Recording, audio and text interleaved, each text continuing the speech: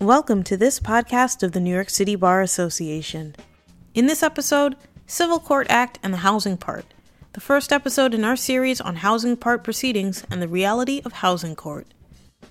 Agata Rumprecht-Behrens, a court attorney currently assigned to the HP Part in Queens Housing Court, moderates a panel discussion with Vijay Kitson, a partner at Hertz, Cherson Rosenthal, specializing in landlord-tenant trial advocacy, Rachel Nager, a tenant attorney and advocate representing tenants in housing court, Travis Arrindell, supervising attorney at Department of Housing Preservation and Development, and Judge Shorab Ibrahim, a housing judge appointed in 2018.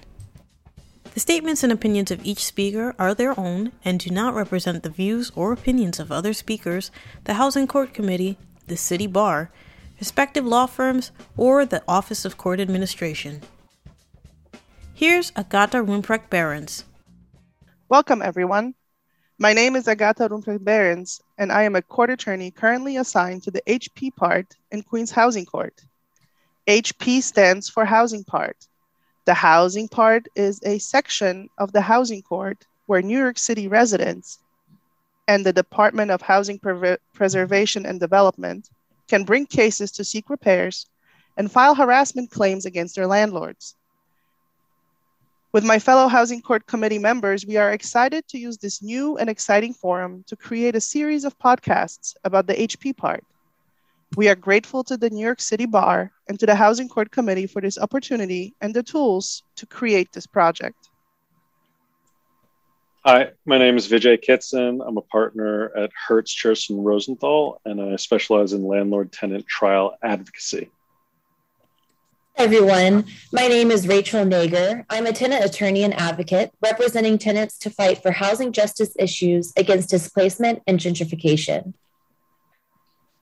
Hello, everyone. My name is Travis Arrindell. I'm a supervising attorney at Department of Housing Preservation and Development, doing housing enforcement, and I've been a practicing housing court attorney for approximately 14 years. Hello, everyone. My name is Shorab Ibrahim. I'm a housing judge appointed to the bench in 2018. I've been in the HP Part in Bronx County since February of 2020. Before becoming a judge, I practiced in the housing court, including often in the HP Part for about 15 years. Thank you, everyone, for being here with us. And again, thank you for the New York City Bar and the Housing Court Committee for this opportunity. I just want to touch a little bit on the history of the housing court. Before the New York City Civil Court Housing Part was started in 1973, repair issues were often dealt with in the city's criminal courts, and any practitioners or other historians around from that time will tell you that it was not an effective way of dealing with repair issues. And frankly, the court didn't seem to pay a lot of attention or care to those issues. So the impetus for the housing part was to deal with those issues and other landlord-tenant disputes in one centralized place. So the housing part was created by Civil Court Act Section 110, which states unequivocally that the court shall be devoted to actions and proceedings involving the establishment and maintenance of housing standards. That seems pretty clear, right? So in other words, the housing court was tasked with enforcing housing standards. From the very beginning, though, just based on the numbers, we can see that that's not how the users of the court view the court.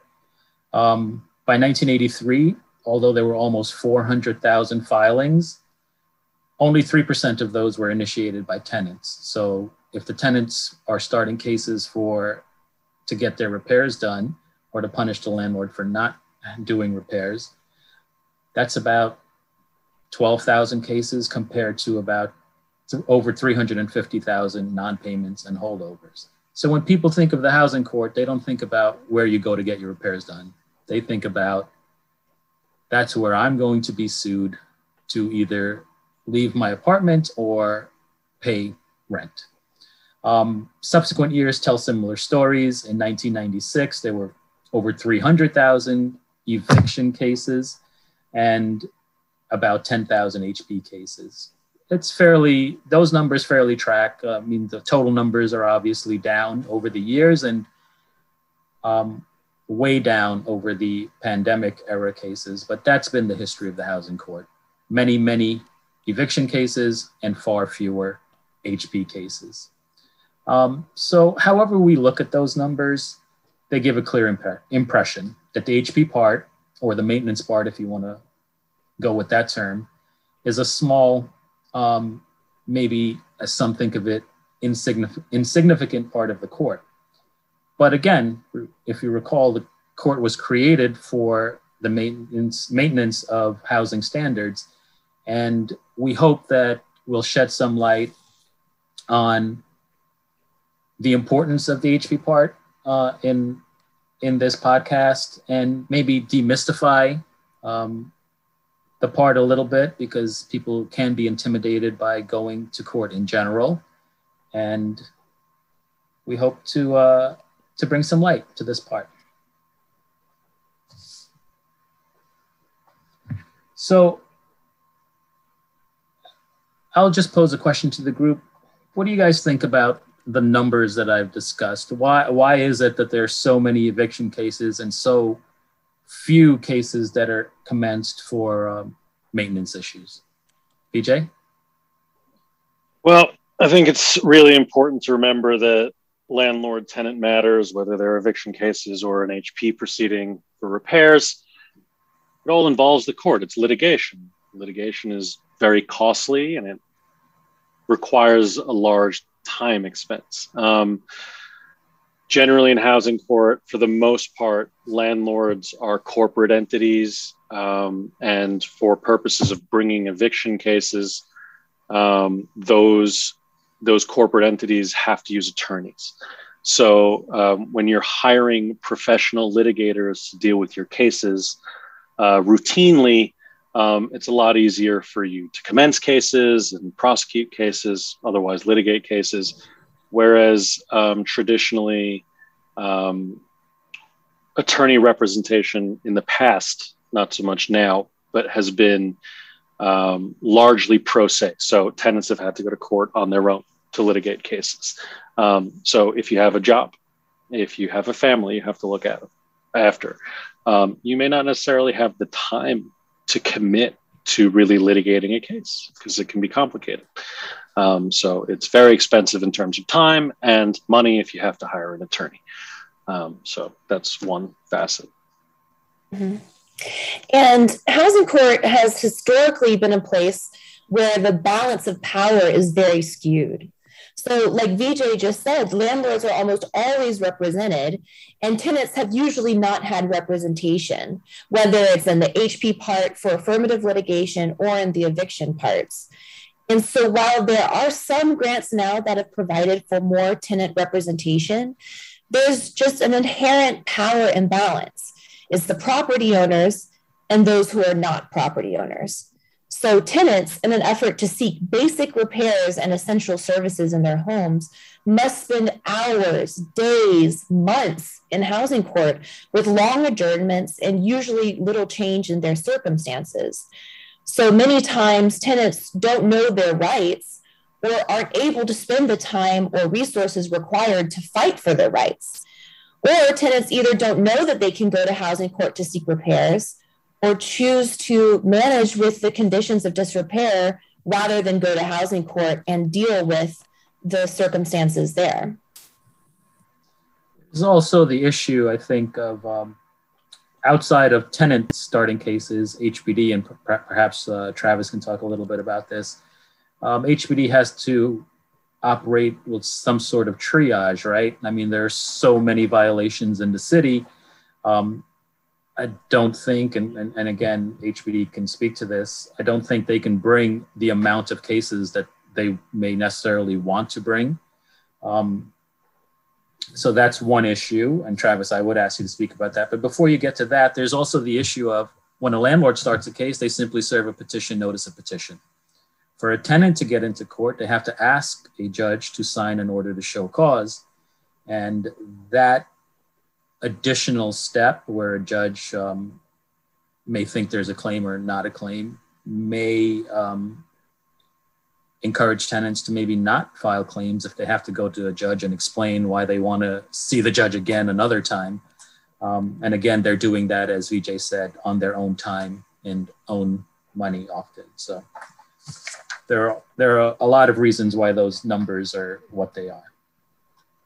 So to go with what Judge Ibrahim was referring to with regards to HPD commencing cases, obviously with any kind of city resources, there are limited resources available to bring the amount of cases that you would like to bring. And so obviously, HPD focuses on trying to get cases or as much bang for the bucks as you would say, with trying to direct its litigation to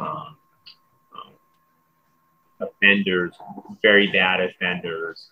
And with those limited resources, you can only concentrate on that. And one of the reasons why you have in the statute private right of action pro se was to allow tenants to be able to come in and enforce the rights that presumably HPD either couldn't bring because of resources, or two, even if the tenants disagree, maybe they have a different position that HPD has on a particular violation. So it allows them to be able to do that. But prior to 2016, mostly my experiences is that obviously pro se was the predominant way of cases being brought into the HP part. Most of the tenants, usually low income tenants, are representing themselves. They didn't have access to the tenant. And that was a function of the resources or grants that were available at that particular time. Mostly the city addressed the concerns of eviction and supported supported the funding towards eviction defense. So the legal services community would come in and defend eviction cases. But there was no real funding prior to 2016 for affirmative cases. That changed dramatically in 2016 when we had a rezoning of the city and we saw huge gentrification happening in lower income communities being pushed out. And once those funding priorities shifted with the city by creating an anti-harassment grant and programming, then you started to see more aggressive litigation by attorneys in the legal services community in the HP part. And so what has slowly changed from a part that was predominantly pro se has slowly you start to see more affirmative litigation by tenants who are represented by attorneys. And so I think you will see that probably those numbers of the kind of cases, more of those cases being litigated, and then obviously those cases taking much more time and effort of the court into litigating these cases, because now tenants have access to legal representation that they didn't have before. For what it's worth, just sitting in the HP part right now, I see far more tenants being represented, if not initially, when they come back a second time. And I see far more cases initiated by tenants represented by counsel. And there's definitely more of a balance between tenants appearing without an attorney and those appearing with an attorney in my part. I'm really interested how the Civil Court Act 110 gives the court a mandate. It says shall. And in New York jurisprudence, we know that shall is a mandate. There's no discretion for the court. The court must use its powers to maintain housing standards. But currently in housing court, there's only one HP part or one affirmative part. So that means out of all of the cases handled in housing court, only one judge is assigned all the affirmative cases filed by tenants. I find that ironic because housing court was created with this mandate. But additionally, the HP part judge usually hears all of the affirmative cases, but must also hear all of their trials. So while resolution part judges or eviction cases get to send out their cases to a trial part, the HP part judge must usually handle the trials before it also. So as we've discussed today, how the housing court was designed by the legislature to handle these matters related to housing standards and maintenance, but yet the court is providing fewer resources to handle those types of cases. So if housing court is to restore its function back to its legislative intent, its judicial centerpiece must be the HP part. So it's my opinion that housing court should assign more than one HP part judge. Hiring more judges and assigning more than one judge to the HP part can relieve the backlog in the HP parts for case appearances, for adjournments, and resolutions. And additionally, it's my opinion that HP part judges should be able to send their cases to a trial part so that that procedure can allow the HP part judges to maintain control over their calendars and adjudicate the cases more efficiently and allow trials to be calendared and tried faster across multiple trial parts so that tenants ultimately can seek the relief that they're looking for.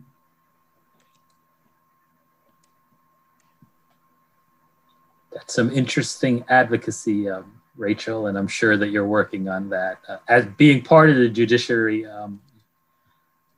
I don't know that I can speak to that too much. I will say that I think in recent months anyway, that there has been some flexibility in sending out some HP trials to the expediter rather than keeping it in the HP. I think that does help calendars. I don't know if that's citywide, but I think they're doing that in Manhattan. They may be doing that in Brooklyn. And I do have in the Bronx the okay to do it, although I have not sent anything to the expediter yet. So there is some flexibility there. And I think that's all I can say about that.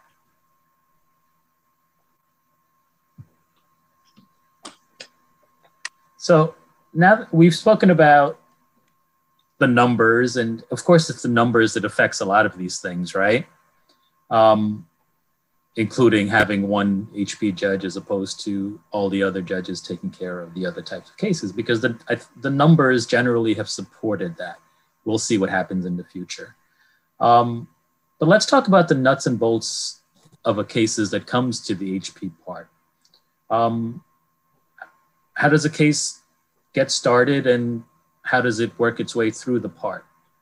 Mr. Kitson? So, I guess we should talk about first, what happens when you're a tenant and you need something fixed in your apartment? Obviously, we wouldn't be talking about coming to court if you called your landlord and they came promptly and they took care of your repairs and everything was done. We wouldn't have to have this conversation. But we're thinking about the scenario where you've reported a condition to your landlord and nothing's happened about it. It's existed for a while, or maybe not. It doesn't have to have existed for a while, or it's gotten worse. I think the important thing to remember is that we're talking about litigation here. And the first thing you should probably do is make sure that your claims or the conditions that you're trying to get fixed are not ambiguous, that you can come with as much evidence as possible to the point where you want to come to court. So pre-litigation is very important in terms of chances of success generally and specifically to HP cases. So most people have access to relatively cheap photo and video technology these days in our cell phones.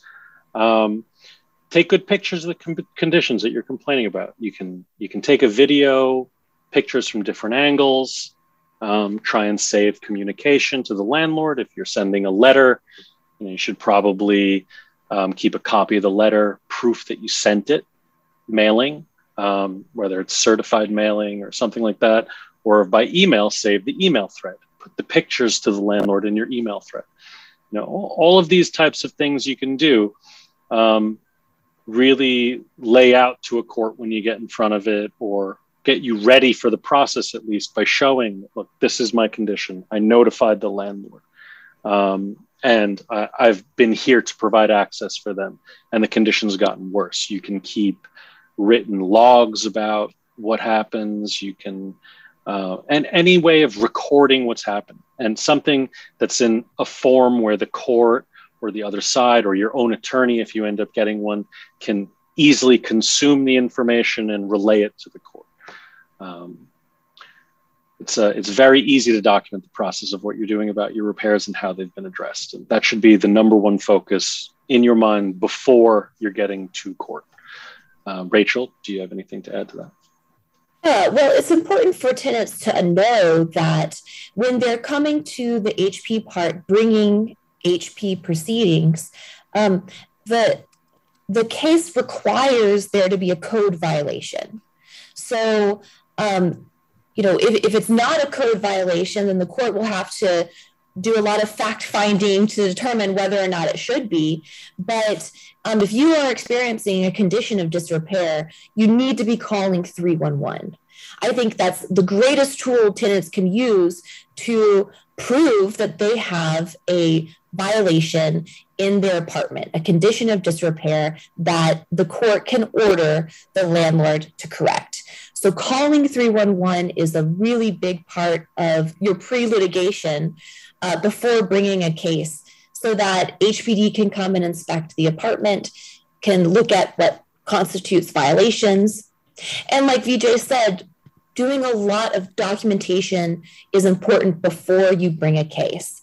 So taking photos of the conditions, keeping a heat log if you're not having consistent heat or hot water, doing anything you can to show that you've given notice to your landlord, the condition still exists and persists today or recurs, and showing that this has been something you've been dealing with for a really long time, whether that's calling 311, taking pictures, sending emails. All the above is important for tenants to do beforehand. So if I could just say this, as the judge, obviously things, and Travis will speak to this in a little bit, things are much easier if there's a violation placed by the city. The whole case becomes much more straightforward. But I think Vijay gives good advice, and so do you, Rachel, regarding taking photos and keeping other types of evidence, because if HBD for some reason does not place a violation, there is a presumption that the condition does not exist, and your evidence will become very important in trying to overcome that presumption. One of the interesting things about remote proceedings, which have been instituted largely during the pandemic, is that I've had tenants at home with a camera appearing, and they can simply show me the condition. And that has been a simple and straightforward way for the court to view the condition for itself and make a determination in absence of an HPD violation.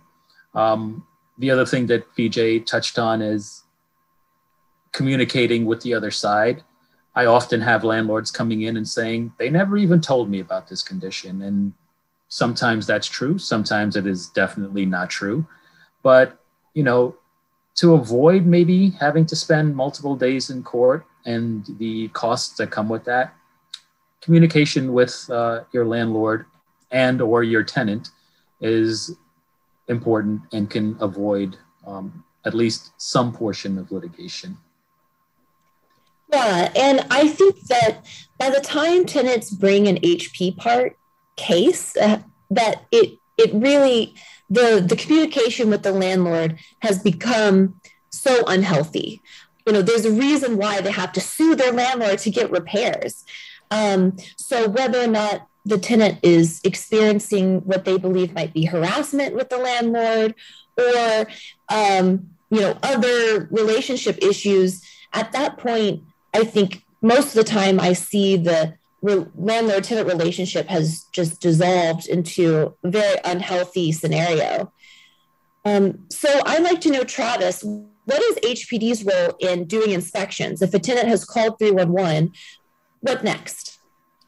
So HPD, as the enforcement agency, has the duty or the responsibility to inspect the properties, whether it's through a 311 call or whether it's through a court appointed due to a case that was initiated in the HP part.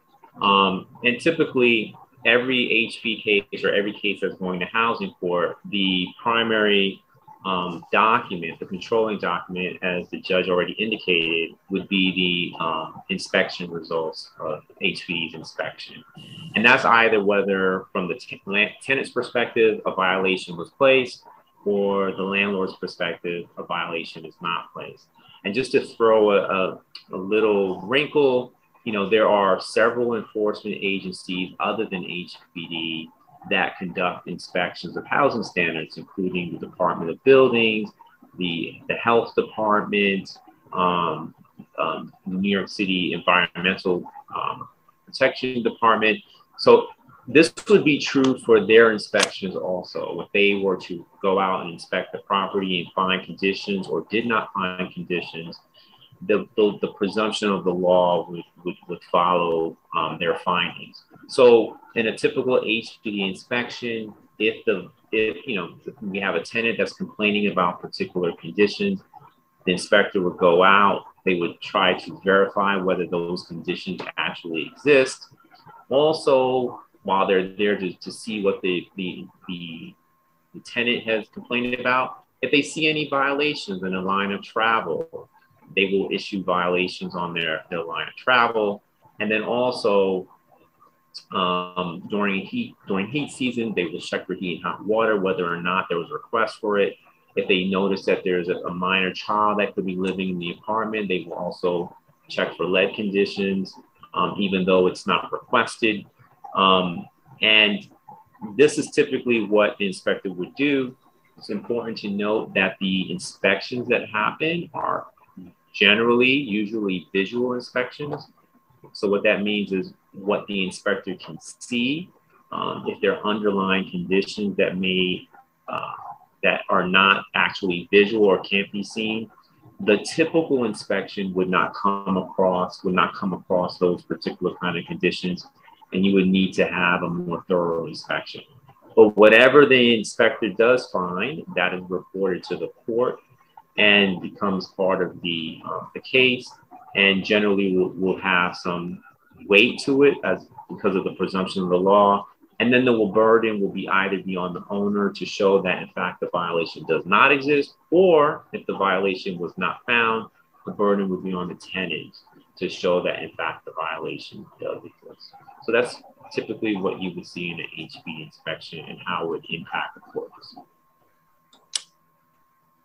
Thank you for that overview of the inspection process, Travis. But as a court attorney who sees these cases all the time, I think it's important to note that some of these violations or conditions are not easily quantifiable. Sometimes there is a leak, but the leak only occurs where the tenant upstairs takes a shower or when it's raining a lot outside. Sometimes for heat complaints, the inspector might come out to the property on a nice sunny day where heat is not required. It is important to remember that when the inspector does not place the violation, the tenant themselves must find other ways to prove that this condition exists. This might require multiple inspections or re-inspections by HPD or other agencies, or it might require testimony, photos, and videos, which is something that Vijay and Rachel already mentioned, and the judge as well, with the advent of video conferencing and seeing things live as they happen. I think what Travis touched on in terms of the presumption we need to talk about that a little bit more, because as I said earlier, the placement of the violation streamlines the entire case, makes things very easy. Easy may not be the best word, but at the end of the day for the court, it makes things much simpler. Because if HPD issues a violation, that is proof that the condition exists. The tenant does not have to then provide their photos and all those other things we spoke about. The burden shifts to the landlord once there's a violation to show that it does not exist. And that's, frankly, I've never even seen that in my 2 years sitting in the housing court. And I never saw it in the 15 years I practiced. The landlord has never, in my experience, been able to prove that the condition found by HPD did not exist. I can imagine that they might be able to, depending on the type of violation, but it's something that simply does not come up. So that violation and that presumption is likely going to lead to an order to correct, and we're going to talk about that a little bit later.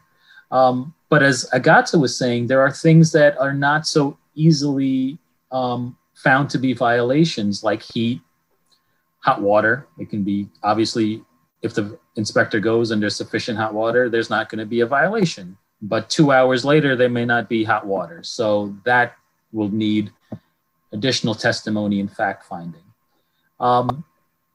Two of the things that have become hot topics right now, one is mold. The HPD inspector generally will only place a mold violation if they can see mold on a surface. Now, if a landlord comes and paints over that surface, I'm not saying that's what they do, but that's often what they do, there will not be a mold violation. But the mold is still there if it's simply painted over. So it will reoccur, and then you will have these cases that are just going in circles. So the court has to figure out something to do with those cases. So it's important. I mean, sometimes the tenant might need an expert to testify, and experts do testify in housing court, believe it or not. But again, the HPD violation is probably the most important document in the HP case. Once you have the violation, it is easier for the court to settle the case. Most cases do settle if there are violations, and it is easier and lawful for the court to issue an order. If not, it becomes more complicated because there are issues of fact, and additional court dates will be necessary. I think it's also very important that everybody manages their expectations in the process when it comes to violations of the Housing Maintenance Code. There are gray areas that exist. So oftentimes when seeking repairs or correction of violations that have been placed, you'll see written into the violation that the work that has to be done is like replace with a same or similar color broken tiles in the bathroom or something like that.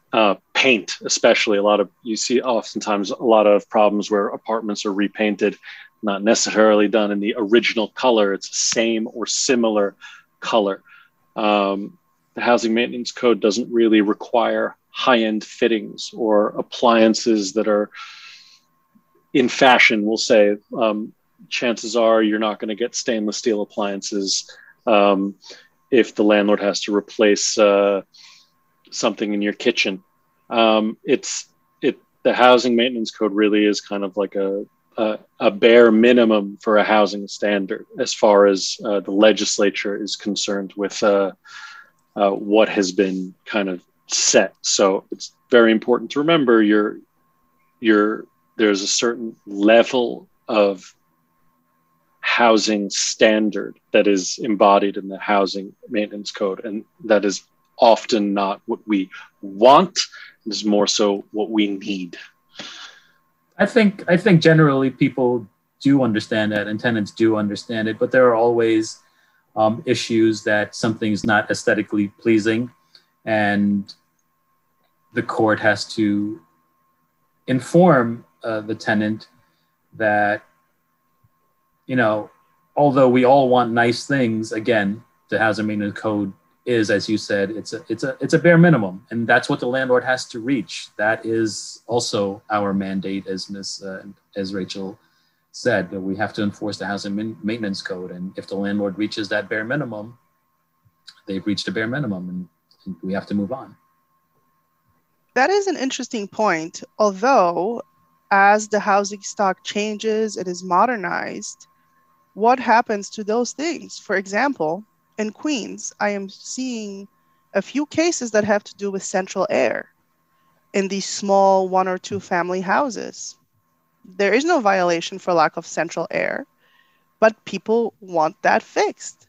The other things are amenities, fancy refrigerators with Wi-Fi and gadgets, Nest thermostats. We are seeing some cases in the smaller buildings asking for those higher end things. Right. I think the standard that's really articulated in the code is functional and hygienic, right? Same and similar, functional and hygienic. That's kind of like the level we're at. But I think it's also important that everybody realizes that just because it's not a violation of the housing and maintenance code itself doesn't mean that you can't still ask the court to place a violation. Generally speaking, a rule of thumb is when you move into an apartment and you're agreeing to pay rent for the service, it's the service as it is when you moved in. So if that includes your air conditioning or your heat through a central air system, maybe that's not addressed by the housing maintenance code, but it is a service that you paid for. So you can petition the court to find that it is a violation, perhaps. Well, what I would tell a petitioner in that case is may not be a violation of the housing maintenance code, but you have a contract with the other side, and it may be a breach of that contract. And there are ways to enforce your contract, which may not be in the HP part. So, I mean, it's a tricky line, I would say, but generally that's what I would say, right? You can have an abatement for certain things that are not violations of the housing maintenance code. An abatement being a reduction in rent for the other side not living up to 100% of your contract.